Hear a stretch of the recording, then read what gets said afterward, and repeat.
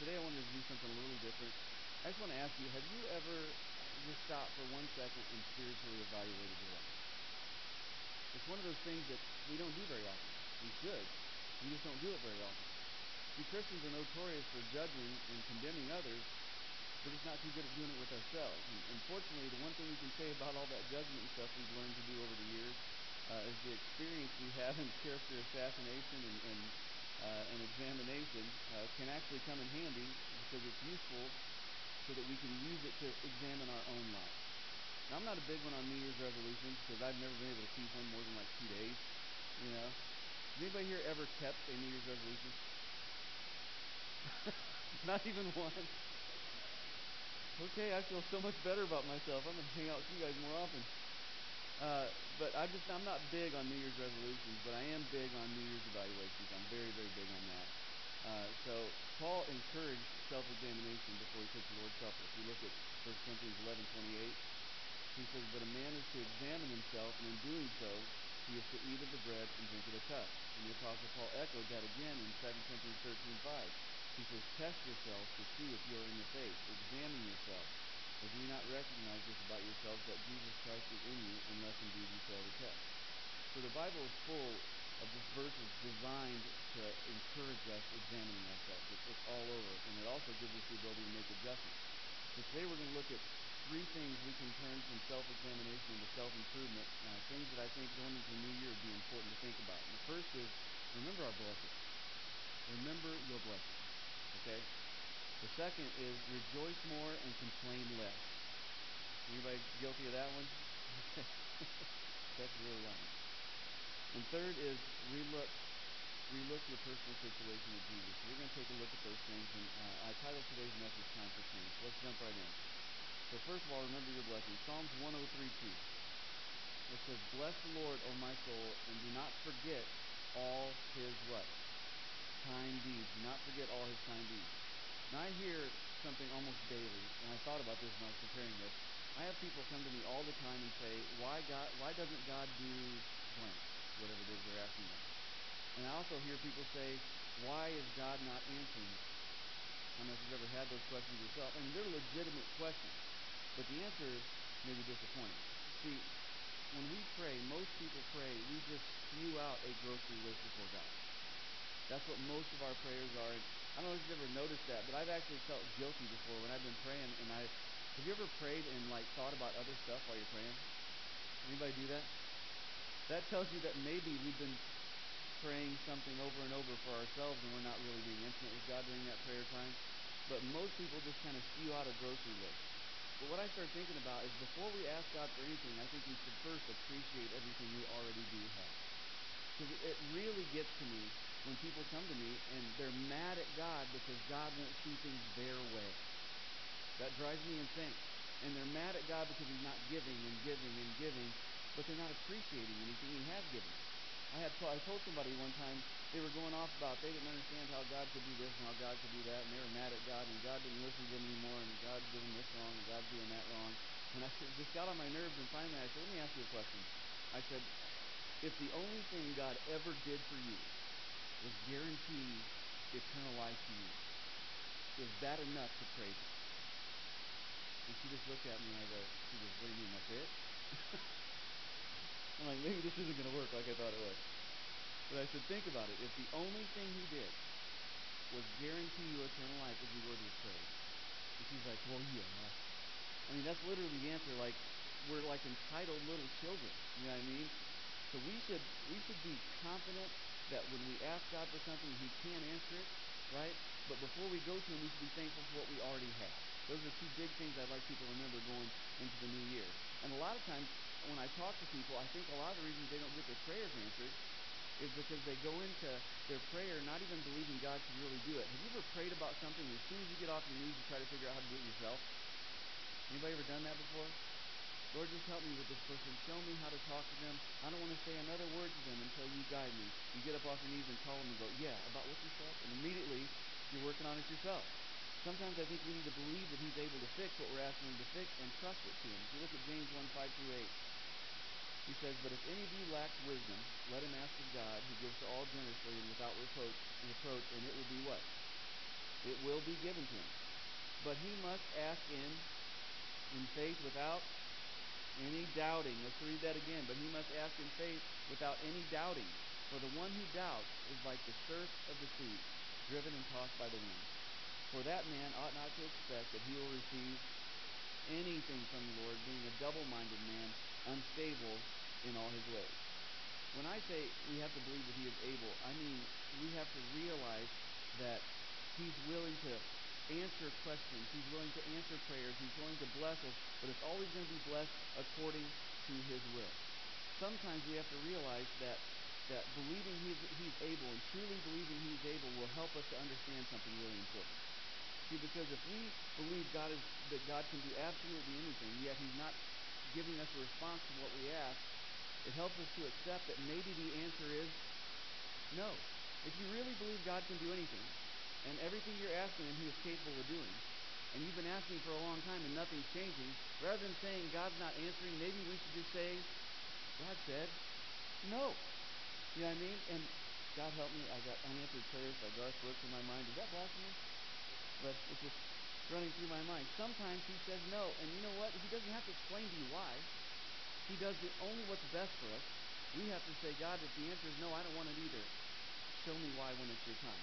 That's why I think it's so important as we go into this new year, we have to change the way we think. We have to change how we appreciate the gifts God's given us. We've got to appreciate the blessings we already have. Listen, sometimes it's just not God's will that your prayer be answered. And sometimes God's answer is no because now's not the right time. But either way, if we're going to trust him, we need to go into it saying, if you don't do anything else for me, I'm thankful for everything you've done up to this point. I think if we could just change that much in our lives, we'd see more prayers answered already. Right? I think we'd see a lot more prayers answered if we could get to that part. Now remember, another thing we have to remember is God is not obligated to answer our prayers. Did you know that? He's not obligated.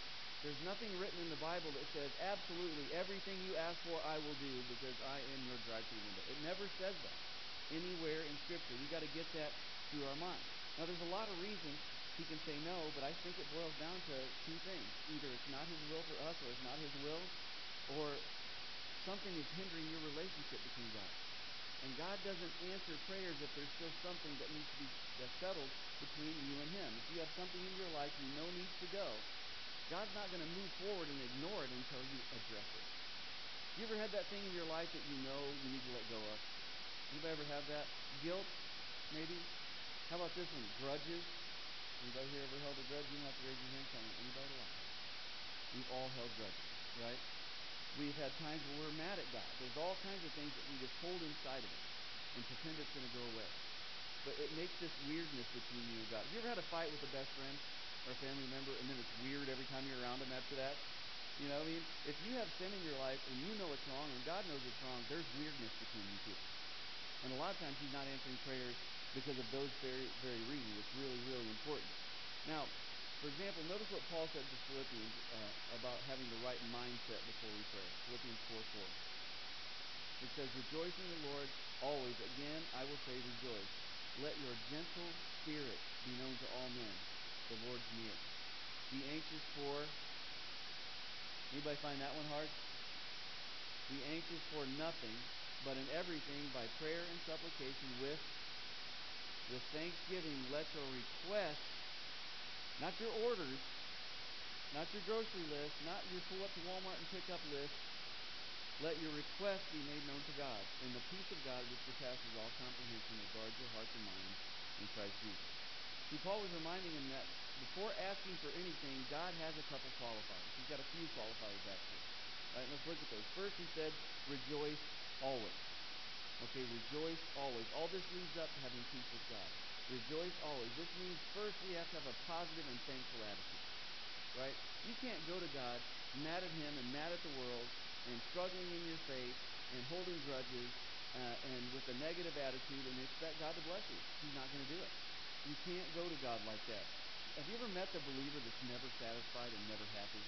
Anybody ever grow up around the old guy and you're like, he should just quit because he makes Christianity look so bad. You ever met those people? And when you talk to them about stuff, you're like, well, I tell you what, and you try to be positive, and they go, I don't know. I mean, things have gone worse and worse. It's waxing worse and worse. Come, Lord. I'm like, come on, man. Get some medication. Lord, have mercy. He wants you to have a positive and thankful attitude. Miserable Christians don't bring anybody to Jesus. You ever met those Christians that are constantly complaining about everything? Constantly. I tell you what, when we went through COVID and all this political stuff, I found out there's a lot of Christian people out there who are just miserable. Because listen, we all know there was problems with everything that's gone on in the last 3 years. We also all know that we can't change anything. The one who can is God. So maybe instead of whining and complaining and crying and fighting and bickering with everybody all the time and making unbelievers think, I don't want to be saved because it seems like it's an instant jerk pill, instead of doing that, maybe we should just trust it to God. Trust it to God. I'd love to see that mentality start to flourish. Remember, God doesn't want to reward negativity with blessing. Second thing is, he said to let people see your gentle and peaceful spirit, or your Christ-like spirit.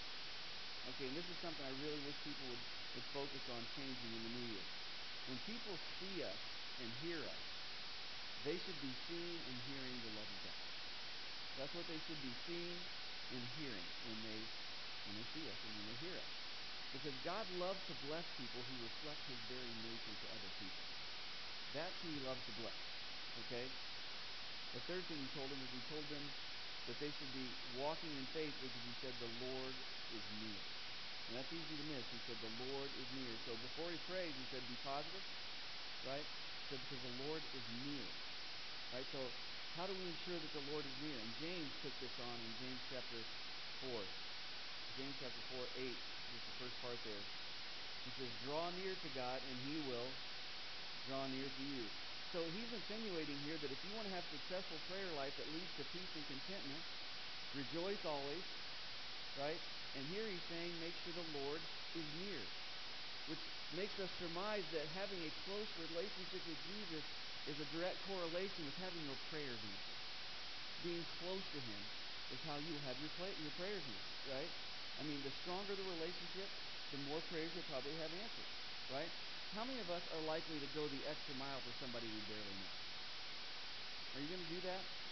Now, a lot of people say they will, but would you really go that extra mile for somebody you barely know? Most people, I'd say, would not. And so sadly, I mean, I hate to say this, but it is possible for believers to barely know Jesus. Did you know that? It is possible for believers to barely know Jesus because some believers are content to only know him as their Savior. And in my opinion, yes, are they going to heaven? Absolutely, because heaven's not about works. We'll talk about that here in a minute. But it's sad to me that they only know him as Savior because he's so much more than that.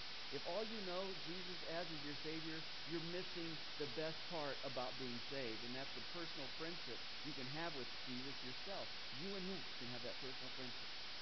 How many times, I mean, I'll be honest with you, I'm probably the crazy friend he has because I'm the one that prays while I'm driving. Anybody else do that? If you've seen me drive, you believe that?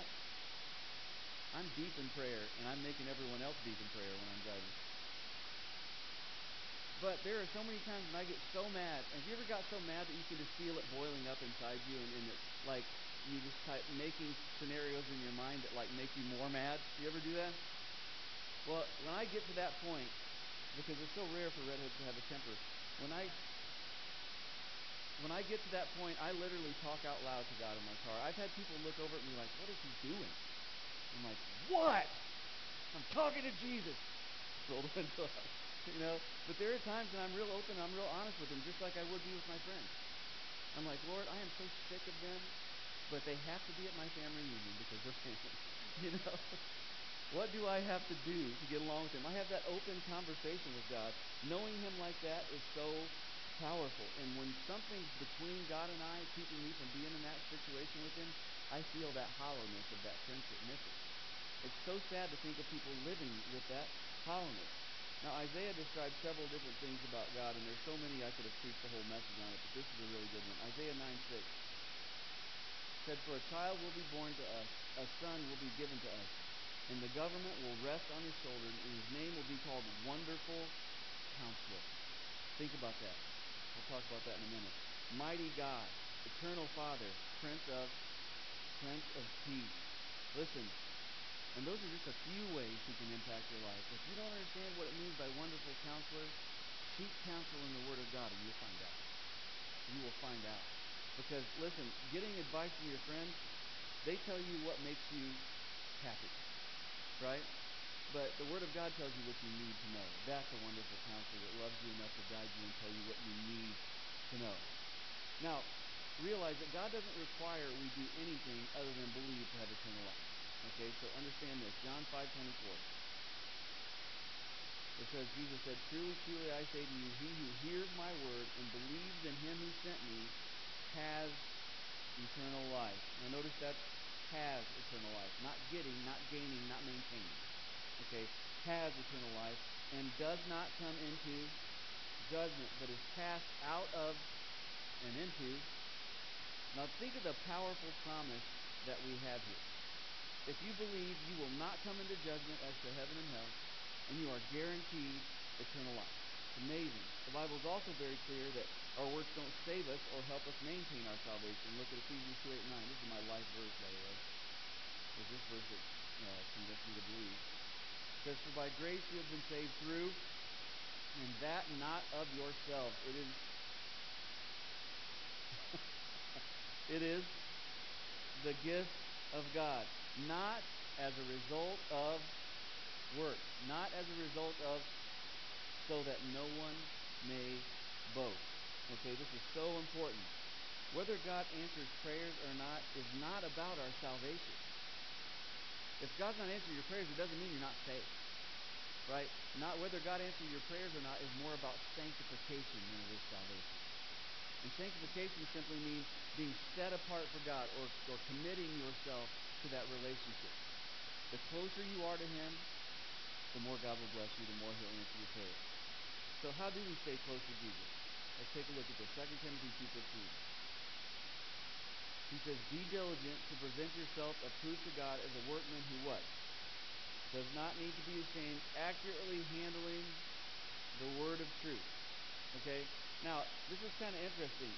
It says, if you want to be approved and you don't want to be ashamed, and you want to be seen as a workman to God, it says, you do that through accurately handling the word of truth. In the Greek, it's orthotomeo logos aletheia is what the sentence is there. And the sentence literally means to study diligently and teach accurately all of God's written words. That's what it reads more accurately like. Use the word of God to instruct accurately. Use the word of God to grow and be diligent to that relationship, right? That's what it takes to have that close relationship where you can be confident when you pray, because you're praying with a good attitude, you're praying thankfully, you're praying walking near God. You have that peace because you say, I'm right where I need to be. If the answer is no, I'm okay with that. If the answer is yes, I'm okay with that. That section of Scripture leads us, these things lead us to having peace in our prayer. And sometimes peace in your prayer is willing to realize He says no. Now, if you do, I think you're not only going to grow closer to Jesus every day, you're going to be able to serve Him more effectively. Now, the second thing, rejoice more and complain less. Oh, I could go on this forever. Philippians 2:14-16. Do all things without. Let's leave that up there a second. It says, do all things without grumbling or disputing. So we do it all without grumbling or disputing. I'm trying to drive that point home. Okay? So that you will prove yourselves to be blameless and innocent, children of God above reproach, in the midst of a crooked and perverse generation, among whom you appear as lights in the world. So how do we appear as lights in the world? How do we appear blameless and innocent? By doing all things without grumbling or disputing. You're welcome. I see that in too. Verse 16. Holding fast to the word of life, so that in the day of Christ I will have reason to glory, because I did not run in vain nor toil in vain. He's saying if you live those kind of lives, he said, the time I spend investing in you is not in vain. I'll be proud of it someday. That's what he's saying. Now always remember, God is not forcing us to obey His word. He will never force us to obey His word. Our obedience is and always has been and always will be a choice. Right? So if you want to stand out in this world, this crooked and perverse generation, if you want to stand out in this world, and frankly in most churches, here's how. Complain less, pray and rejoice more. And you will stand out. That simple thing will make you stand out. 1 Thessalonians 5:16 through 18. It says, "Rejoice always and pray without ceasing. In everything give thanks, for this is God's will for you in Christ Jesus." You'll notice that time and time again, there's this correlation between the words rejoicing, prayer, thankfulness. All those things walk hand in hand, and there's a correlation between having contentment and peace and having a rejoicing attitude, being thankful, and being close to God. It's all through the Scriptures. All through the Scriptures. People are so used to negativity in this world. Simple positivity stands out. It stands out. So when you approach everything you have with possibility, people will know, with positivity, people are going to notice. They're going to notice. Because if you ever notice, watch the news. Tell me what's positive on it. Anything? I told you to watch it too. I ain't gonna. Right? I'm just saying, there's nothing positive on it. When you watch shows, the best-selling shows, their lives are falling apart, and we're watching it for joy. Am I right? Oh, that's a great movie. There's so many different storylines, and they're all terrible. People suffer all the way through it. Isn't that great to watch? It's true. Everything around us is negative. People are so used to it that it just makes positive glow. If you're positive, you glow. So when you approach everything with positivity, people will notice and people will listen to what you have to say. And I think we too often forget that being positive and living right actually has its privileges. It has a lot of privileges. Because God blesses those who do their best to be obedient and servant. Right? He doesn't expect perfection, but He just expects us to do the best we can do for Him, making Him a priority. Right? Now also remember, God doesn't need or force your obedience. He just wants it. Right? He's not going to make you. He wants your obedience because He wants to bless you. And parents, I think you can understand that. There's not many parents out there that say, today I'm going to see how I can make my children suffer. There's not a lot of them out there. Right? Don't look at your parents, kids. Even if you don't believe that. No, but, we want to bless our kids. But it's not universal. I'm your father, so I will bless you all the time. That's not how it works, is it? How many people want to bless their children if they're not thankful for anything you've done for them? Are you going to get them anything else? I literally saw a kid one time. Their parents bought them this humongous weight set, which is terribly expensive. If you ever had to put one together, you will only buy one, I promise you. Right? And it's huge. Not probably over $1,000. Huge. And you know what the kid said at Christmas? He goes, "That's not the kind I wanted. I don't want it." Walked upstairs. Yeah, I would have made him take it apart and take it out to the fire pit, and I'd have lit it because I'm such a godly man. But I'm just saying, think about that for a second. You don't want to give that kid anything. If your kid's disrespectful to you and refuses to do his chores, you're going to say, "You know what? You have done nothing but talk back today, and you have skipped every chore I told you to do. Here is $50. You go to the movies with your girlfriend, and you enjoy it." Who's going to do that? Right? You don't bless your own children when they don't make a conscious effort to be obedient. You just don't bless them. Listen, God is no different. He gives us opportunities as servants so that He can bless us. If we could just complain less, be more positive, rejoicing more. He wants to give us those opportunities to bless us. Now, whether it's in sports or whether it's in academics or whether it's just life in general, having a great attitude and a positive attitude pays off. There are people making millions of dollars telling you and writing books about what I'm about to tell you. Positive thinking leads to positive action. And if you'd like to put money in a bucket for that book, I'll write it. I'm just saying, people have all the time saying that. Listen, the truth, it's all through the Scriptures. If you have a positive attitude and show it in how you work and treat others, you'll have a blessed life. Right? Look what it says here in Colossians 3:17. It says, "And whatever you do, whether in word or deed, do it all in the name of the Lord Jesus, giving thanks to God the Father through Him." When you see somebody that has that thankful attitude, giving everything they have, especially at work, they stand out and people want to hear what they have to say. I had a job one time, it's not in my outline, but I'm going to share it anyway. I had a job one time that was terrible. When I mean terrible, I was 19 and I literally would cry on the way to work thinking about what I was about to have to deal with. It was 100 and some degrees, and I worked 12-hour swing shifts. I remember the first day I worked there, they came out with a box of sweatbands. I thought that meant pick the one you like, I'm like, let's see what color is it. No, and they go, no, the whole box is it. weight. Why would I need a whole box of sweat glands? Then they put me in front of a furnace that was about 125 degrees, and I go, oh, that's why. I hated that job. I mean, I hated that job with everything in my soul. But I thought to myself, I'm going to work. I'm here for 12 hours. I got promoted in like 6 months. And everybody asked me, why'd you get promoted so fast? Were you sucking up? And I go, listen, here's why. As soon as the foreman leaves, you guys get in throwing rubber separators at each other and leave the line and go do stuff, see what you can get away with. I don't know when you're going to realize that foremans never really walk away. They are always looking. I didn't do anything special other than what was expected of me, and I got promoted. Listen, you'd be shocked how God will bless you if you just do what's expected of you. You don't have to heal the sick. Just do what's expected of you, and God will move you up. It's the same concept. Now, the last point I want to make here, in my opinion, is the most important change we need to